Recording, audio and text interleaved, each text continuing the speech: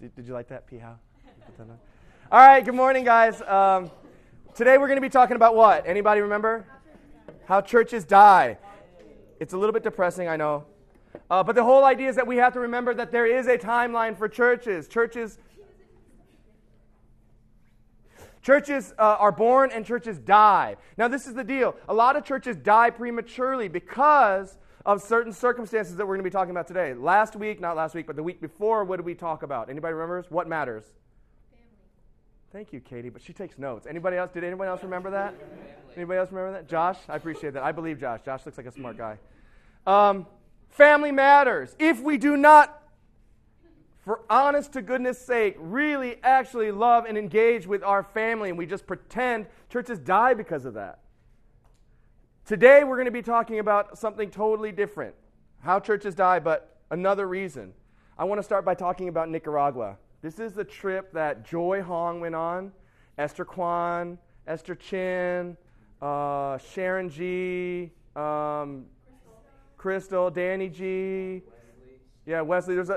So they were like scared. Like Esther Chin is like she is now, but she was even more scared, right?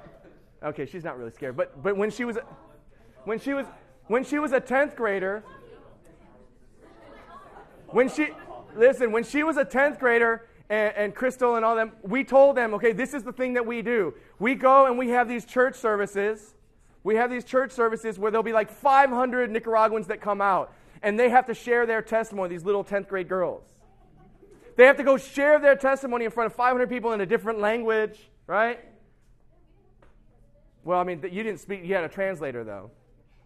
And then they would share, and right before they get up, they'd start to tremble. I could see it in their face. They were nauseous. They couldn't eat the black beans and rice, right? And then they would start to cry a little bit, tear up. Esther Chin teared up, right? And then they would gather around each other, and they would start to pray for each other.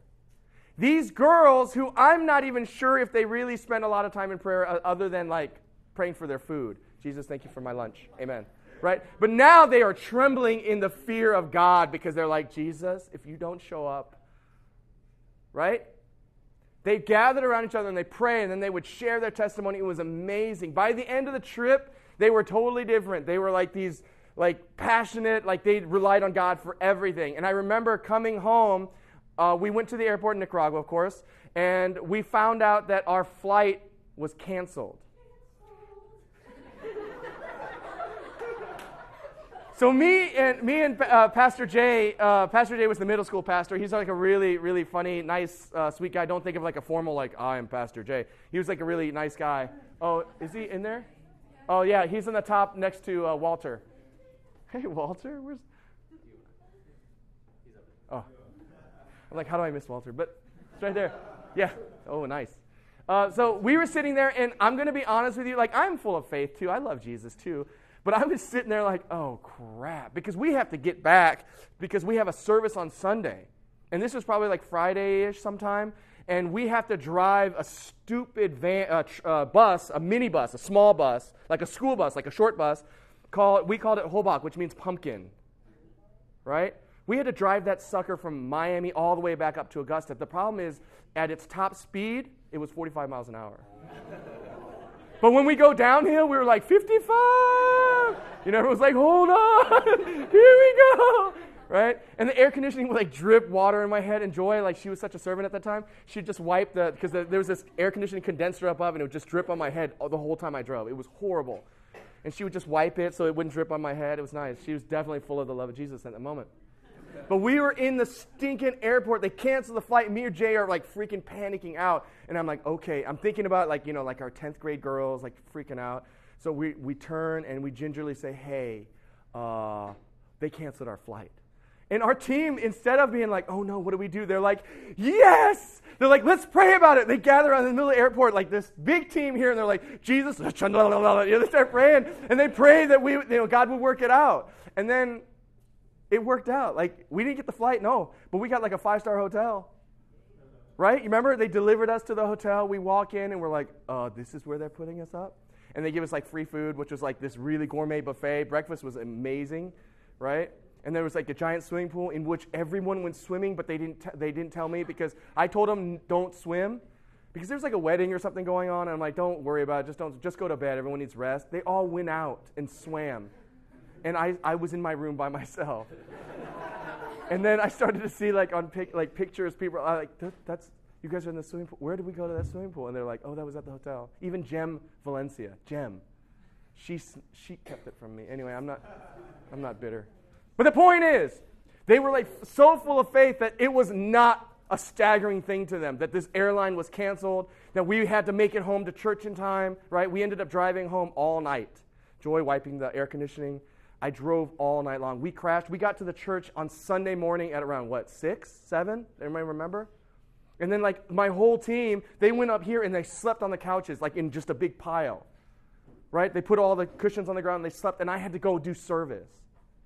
You guys don't feel bad at all. I can tell. You're like, I don't care, like, fine.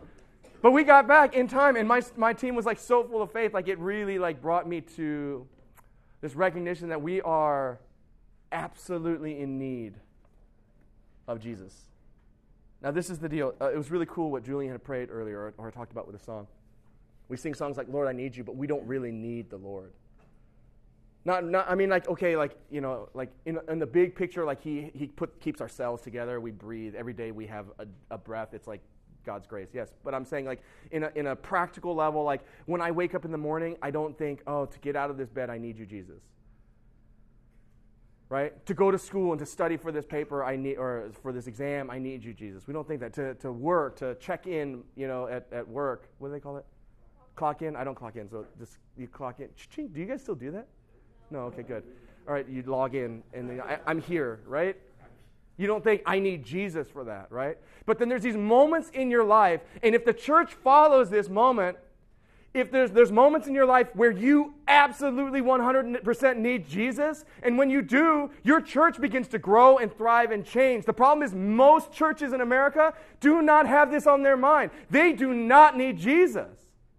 They function. When they go into worship, guess what they do? They practice. They have like thousands of dollars worth of equipment. They have really talented musicians. Today, they didn't even practice. They didn't practice this weekend. And they did great. Julian's like, all right, never mind. So moving on. But a lot of churches don't need Jesus. The preacher, he preaches a sermon that he has in his bag. He's practiced it. He knows what he's going to say. The same old stories, whatever. And then we go about and we pretend like everything is fine. This is normal Christianity when it's not. The mission trip is more like real Christianity, but we don't live it, and that's why the church is dying. Now, the church isn't dying all over the place, but there's a lot of churches closing their doors. Why? Why is the church dying prematurely? Because they stopped believing that they actually needed Jesus. For the past few weeks, me and my staff, every time we drive together, we talk about our students. We talk about what God is doing in our students. We talk about the kind of people that come in here that are broken, that are messed up, that are lost, that don't feel like they fit in anywhere. Right? We're very, very, very multicultural in here. It's weird. Right? In a good way. But we think about in terms of, you know what? We're taking people's lives, kids' lives especially, that are growing up, that have a tendency because maybe they were abused when they were children, or grew up bullied, or have this really low self-esteem, or fear, or anxiety, or maybe have anger issues, whatever is in their life. They grow up and their statistics says they're going to become addicts. They're going to become divorced. They're going to be messed up. They're going to have broken friendships. They're going to have their life littered with craziness. But when they come here, there's an opportunity, there's a chance for our staff, for you guys, your friends, your family, us as a family, to gather around and change the statistic, to guide them. This is where they're going. We move them and we take them this way. And that everything changes. You see, what we do here, what we try to do here, what our staff does here, is we believe that Jesus matters. The only way that we can see people's lives that are going this way to turn towards God is because of Jesus. And we expect that. We come every Sunday and we pray for that. That's what I pray all the time. I spend a lot of time praying. You guys come and talk to me. You text message me. You Facebook message me. Some of you guys are awkward. You don't want to talk to my face, so you Facebook message me. And I hear it and I take it to heart. I try to encourage you. I listen. And then I pray. I pray for you guys a lot. Because I know that the only time, right, that I could actually have change happen in your life isn't because of my own power or my own skill in counseling you or encouraging you. It's because the Holy Spirit does something in your life. So I'm like, Jesus, please. Because it's life and death. Now, we get glimpses of this, like last 2 weeks ago, Julia's husband died. She's one of the people in EM, right? When life and death happens, when somebody dies, all of a sudden we're just like, oh, wow, this is real. But in everyday life, it's just like, oh, we just go drink bubble tea. Like your life is a bubble tea. Right? But then when you find out somebody dies, you're just all of a sudden, you're like, whoa, introspective for a second. Oh, maybe I do need Jesus. Right? When life and death happens, all of a sudden we start to think things differently, think about things differently. I want to encourage you that the church is supposed to be the group of people that absolutely need Jesus, and they live their life in a way that needs Jesus. We need Jesus to show up. We need Jesus to do miracles. We need Jesus to change lives. Otherwise, we're all going together in the wrong direction. If you look at Acts 2:42, that's the passage that Chris so eloquently read, right? This is the model of the early church. It's really, really simple. It's not complicated, right? When you look at it in theology, you can get really complicated. I've read thousands and thousands of pages of theology, and I'm just like, oh, sometimes it's just like gut-wrenching. But I love how the Bible is very, very simple. You know what the Bible is written in? The New Testament is written in something called Koine Greek. It would be like trade language. It would be like street language, like the way we talk now. It would be like, well, maybe not LOL or like SMH or whatever you guys talk, but it's going to be like normal talking. It's not written in complicated Greek. It's common everyday Greek. And he says here, this is the early church. This is the first church that has ever existed.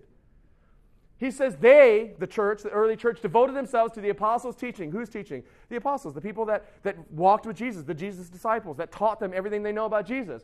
His teaching, his fellowship, that's hanging out, enjoying each other's company, encouraging each other spiritually, to the breaking of bread, that's eating. We do that all the time, which is great, and to prayer. So there's a couple of things that the church does when it dies or it leads to death.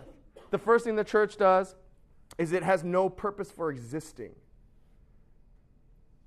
What is our purpose statement? We exist.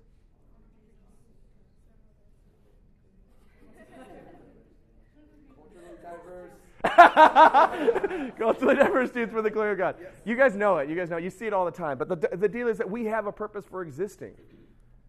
A lot of churches don't. They play church. We want to have a big congregation. We want to have a big building. But everything else is kind of aimless. We know why we exist, and we do that. We want, like, I love that new people, this is what new people do. They invite people to come to church. You know why? Because they actually believe the vision. They didn't grow up in this church. They didn't see what it was like before and how hard it is to change towards this new vision. New people, they invite new people. It's amazing. That in this church, I think you have to grow like 4% a year to be a growing church, to be like statistically marked as a growing church. We grow like 20%. Like it's crazy. The amount of percentages we grow every year is crazy. But it's really because new people are bringing new people. The old people, they don't bring the new people.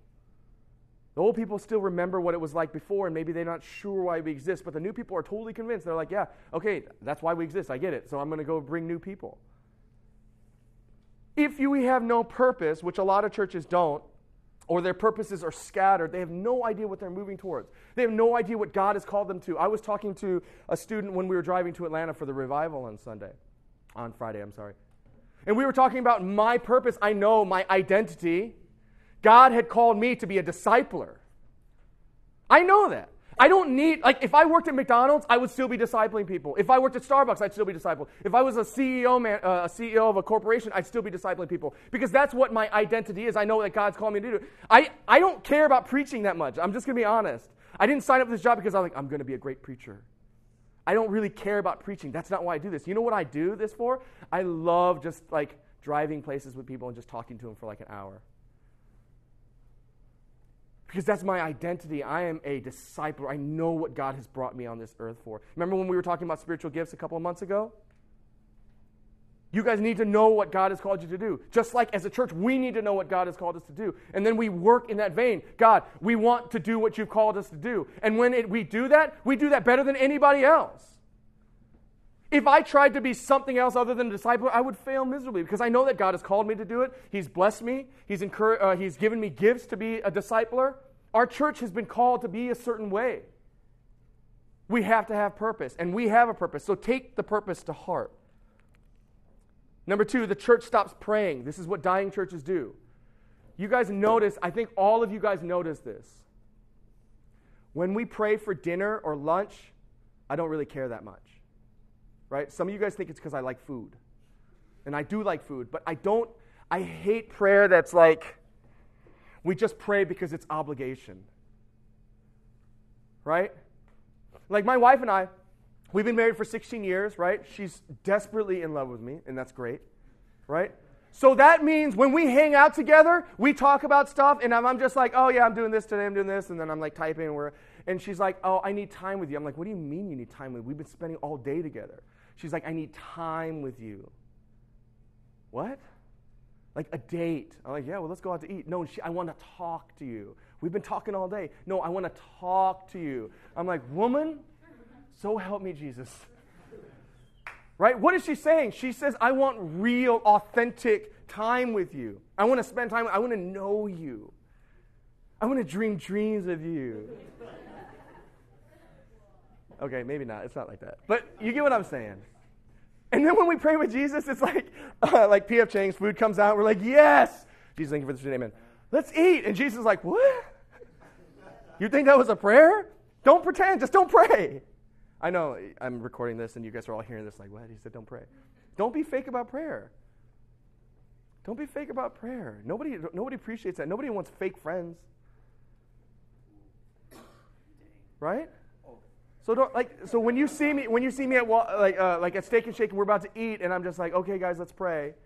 Right? I'm not going to really put a lot of effort into it because I know, between me and God, it's like God's like, I know you're not really praying, Howard. You're just going through the motions. And I don't want my relationship with the Lord to be that way. I don't want our relationship with the Lord to be that way in this church. So what happens every time we have an opening prayer? Right? Jillian, do not be insecure. I'm not talking about Jillian, but I'm just talking about sometimes we get up here and we pray and we're just going through the motions. In the EM service, the adult service, we just go through the motions. Right? And then sometimes there's these amazing prayers. Who's the gentleman with the walking cane and he has glasses, he's short, balding? Do you guys know? Every time he prays, I'm crying. He's like, Lord, thank you so much for saving me. I'm just like, thank you, Lord. It's amazing, because he's not praying just to fill up time. When we pray, we should be praying for our people. For us, yeah. But for people that we want to reach, yeah. Because we want our prayers to mean something. My wife, when she was in Thailand, she prayed for this lady who was deaf, and I told this story multiple times, but she was deaf, and the lady was like, I want you to pray for me, or they're saying, hey, pray for these people that need healing. My wife wasn't going to go over there and just be like, hey, I'm just going to pray fakely. No, she's like, oh, Jesus, we're on a mission trip. I want them to know you. I want them to follow you, right? Please heal this woman. My wife was praying because it mattered. And when she prayed and the woman was healed, she gets up and starts shouting, right? In Thai, we didn't know what she was saying. Right? Because she was healed. Raylan was like, oh, thank you, Jesus. Thank you so much. Because it mattered. How many times do we pray when it matters? Or are our prayers all about, oh, Lord, help me have a good parking space. Lord, help me pass this test. God's like, what? There's people dying all over the world. You have friends that are broken. Right? You should be at least, if you're going to pray for yourself, at least pray for courage so I can go talk to somebody, be an encouragement to somebody, so I don't live a superficial bubble tea life. Right? Nothing wrong with bubble tea. I love bubble tea. But I'm just saying. You get what I'm saying? Yeah, everyone understand? You feel me? The church is plagued with problems from within. This is the deal, right? Because you guys are all human beings, right? Because all are human beings, you guys have problems that every human being has. You have insecurities, you have fears, you have betrayal, gossip, right? You hurt one another. But this is the deal, man. In the church, we cannot have people acting out in dysfunction. Now, this is the deal. Guaranteed, I will hurt your feelings. If you get close to me, I will hurt your feelings sometimes. I hurt Kyung's feelings every week. But that's on purpose, so it's different. But I will hurt your feelings because I'm human, you're human, right? So what is the deal? Should we just really strive not to hurt each other's feelings? Yeah, but realistically, we will. So what is our response? Our response is that when we do hurt each other's feelings, we have to deal with it correctly. Churches are destroyed. Korean churches are notorious for splits. When I was growing up, the reason why I left the Korean church, besides the fact that Korean people hated me, right? Because they thought I was Hawaiian? No, they didn't. I didn't look Hawaiian when I was a kid. I got this new. This is new. But one of the reasons I hated Korean churches is because when I was growing up, my dad was an elder in a church, and every church we went to, it split. I went through 7 church splits until I was like 13. 7 church splits. Our church here is, 30-some years old, Shine? 34, 32, 33? We haven't had a church split. This is the only reason I'm at this church. Okay, God called me to be at this church, but this is one of the reasons. It's because our church has not split in 30-some years. That is absolutely extraordinary for a Korean church. Why? Because of this kind of crap. Gossip. Dysfunctional people not dealing with each other. You know how many... There was a person on our worship team. I'm not going to name names, but he hated this other person on our worship team. And she hated him. And so they would come to me and gossip to me. And I'm like, I'm not a safe place. You need to go talk to that person. And they wouldn't. And they try to justify it with spiritual terms. I'm like, I don't care. Stop being a baby. He was a grown man. I'm like, you're a grown man. And he wouldn't. So you know what I did? I went to the woman and I said, hey, you have a problem with this guy? And he has a problem with you. You guys need to go talk it out. And you know what happened? He left the church. End of story. You know where he goes? Nowhere. I think he goes and sits in his living room on Sunday mornings. His wife comes to this church. But that was the end. You see how stupid and idiotic that is? I don't know if you consider Satan much, but if you think about Satan and his plan, that was perfectly executed. You have a full-on, grown-up, mature man. You have a full-on, grown-up, mature woman, both professing to believe in Jesus, and they won't talk to each other, and they leave the church because they can't deal. That is not us. Churches die because of crap like that. You need to man up or woman up and deal with it. Somebody offends you, you don't need just to be like, oh, it's okay, and they offend you again, you're like, oh, it's okay, and you're like dying, and you hate this place, and you can't come anymore because you can't look that person in the eye. That's messed up. You need to say, Howard, I don't have the courage, can you help me? Yes, and I'll encourage you. And you need to go talk to that person and pray with that person and show that person that you love that person. And then all of this stuff goes away. Churches don't die. You get what I'm saying? It's a ridiculous thing. This is what our church is like. But you will be the next generation. You will be filling, maybe not these halls, wherever, whatever church you go to. And if you entertain the same kind of stuff that some of our members are doing, you will fail. You will be a part of the death of a church. It's pretty intense, right? Don't do that. Stop it. So number 1, churches die when the church has no purpose for existing. No purpose. They have not received the word from the Lord, what we're supposed to do, what God's called us to do. The church stops praying. They only pray for crap that doesn't matter. Lord, bless this service. Give us lunch. Help us to have a good lunch. Help us to have enough hot dogs. Because they always finish the hot dogs before we get down there. You know? And then number 3, the church is plagued with problems from within. So how do we overcome? Number 1, relationship. You know how like your parents always say, your parents might not even go to church, but they're like, you need to go to church. What? You don't go to church, but you need to go to church. Right? Why do they say that? There is truth to that. They know because the kind of people, hopefully, if you go to a church that loves Jesus, they're not going to be the kind of people that take you to clubs. Like getting trashed and, But the fact of the matter is, God has set up the church as a relationship. We are a family, which means we take care of one another. That means when one of you goes off on the deep end and starts partying, getting drunk, smashed, right? One of us comes up to you and say, hey, or 10 of us, what are you doing? Why are you doing that? Come back. Stop it. Like, it's so cool because we have one, I'm not going to name names, but we have somebody in here that's not in here right now. But like every time we see him, we're like, come back to church, come back to church, come back to church, come back to church. And he hears it all the time from so many people. And it's annoying him. But when he's ready to come back to church, guess what he's going to do? He's going to come back to church.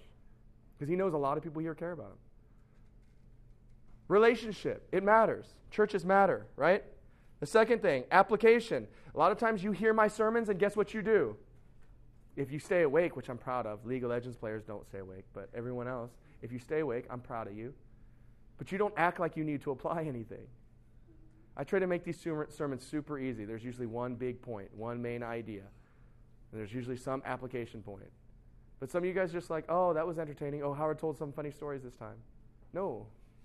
You have to read the Bible. You have to listen to sermons. You have to listen or read articles or books or whatever and intend to apply. Apply it. Or else you're just going to sit here. You're wasting your time. Right? So automatically go in with the mindset that you're going to apply this to your life. And then the last one is pray sun stand still prayers. You guys remember that from the winter retreat? If you were not at the winter retreat, basically we had this time where we asked you, like, if you could pray and God would make it happen. And we're talking about not selfish, like, I want a Maserati. But more like, I want my friends to come to know you. Right? If you could pray and you know what would happen, what kind of prayers would you pray? And we called them sun stand still prayers. Joshua, if you don't know this story, he was in battle and he was running out of time and his opponents were leaving, but he knew he could slay them all if the sun didn't go down. So he prays, he throws this Hail Mary prayer to Jesus or to God. Hey, can you make the sun stand still? And God's like, okay, I can do that. So the sun stands still, the sun doesn't go down, and Joshua goes and kills everybody. Right? Great story, romantic. Right? But the point is that he did this crazy thing where he's just like, okay, God, I know you're God, so the sun, can you keep it from moving? Like, freeze time. It's like praying, Jesus, can you, let me time warp back in time? And God's like, okay. Wild, Wild West, So the idea is, I don't know why you guys, that pause wasn't funny, but sun stand still prayers. Pray like crazy prayers, right? Pray for your parents to get saved. Right? Pray for your friends to get saved. Pray for this certain friend that you know that needs to come to church that isn't. Pray for your friend that's going through like this crazy, horrible breakup. Pray for someone that is going through like grieving because they lost somebody important in their life. Pray that you would find out what God has called you to be and do and start to do those things. Pray for courage. Right? Pray that you wouldn't live a bubble tea life. Right? So the whole idea to overcome, remember relationships, be a part of the church, get involved. Some of you guys I know in the a few months ago felt like you're on the outskirts, but you've been persevering and coming, and people have been gathering around you and starting to become close to you. That's how it should work. And people here that have been here for years, you guys need to make it easy for new people, right? And then the second one, application, right? Apply. Look at everything as like, okay, what can I apply this week? That's what I try to think. I try to have a takeaway all the time. Whenever I hear a good sermon, I'm like, okay, what can I do this week to change, to grow? What is God asking me to do? What is the Holy Spirit convicting me of? Some of you guys hear my sermons and I see your faces go down, not because you're sleeping, but because you feel bad. Like the Holy Spirit saying, that's you. Stop playing League. Delete it. Wait, is it a download? I don't know anything about it. See, that's because I'm not sinning like you guys. Okay, so you're like, God's telling you something and you know it. You know it's wrong, but you still don't change, right? And then sun stand still prayers. Go for it. Pray like huge prayers and watch God move. Pray for revival in your school. Pray for like your teachers to get saved. Go after school and actively pursue your teachers and your coaches and your friends, and pray for community in your school. Some of you guys go to like Greenbrier and there's only one of you. Actually, it's Grace.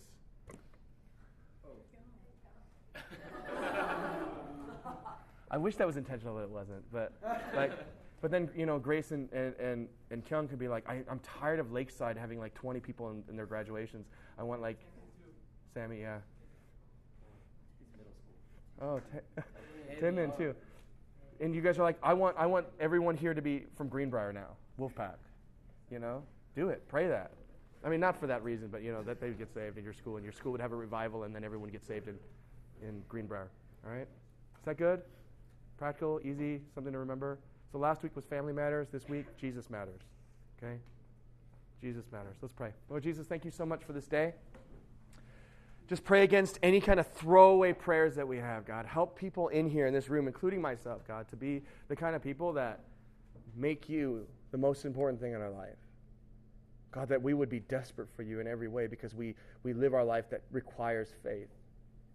It wouldn't be all about comfort, because I know we like to be comfortable. But Lord, every time we go into Tutti Frutti and we see somebody new, and we're like, hey, we go to this church, would you like to come? Just do something crazy like that. God, help us to be crazy people. Not because we just want to be daredevils and all that kind of stuff, but because we want to be the kind of people that really do what we believe and say what we believe and honor you in every part of our life. God, I know I lack that. I'm scared to talk to people that I don't know.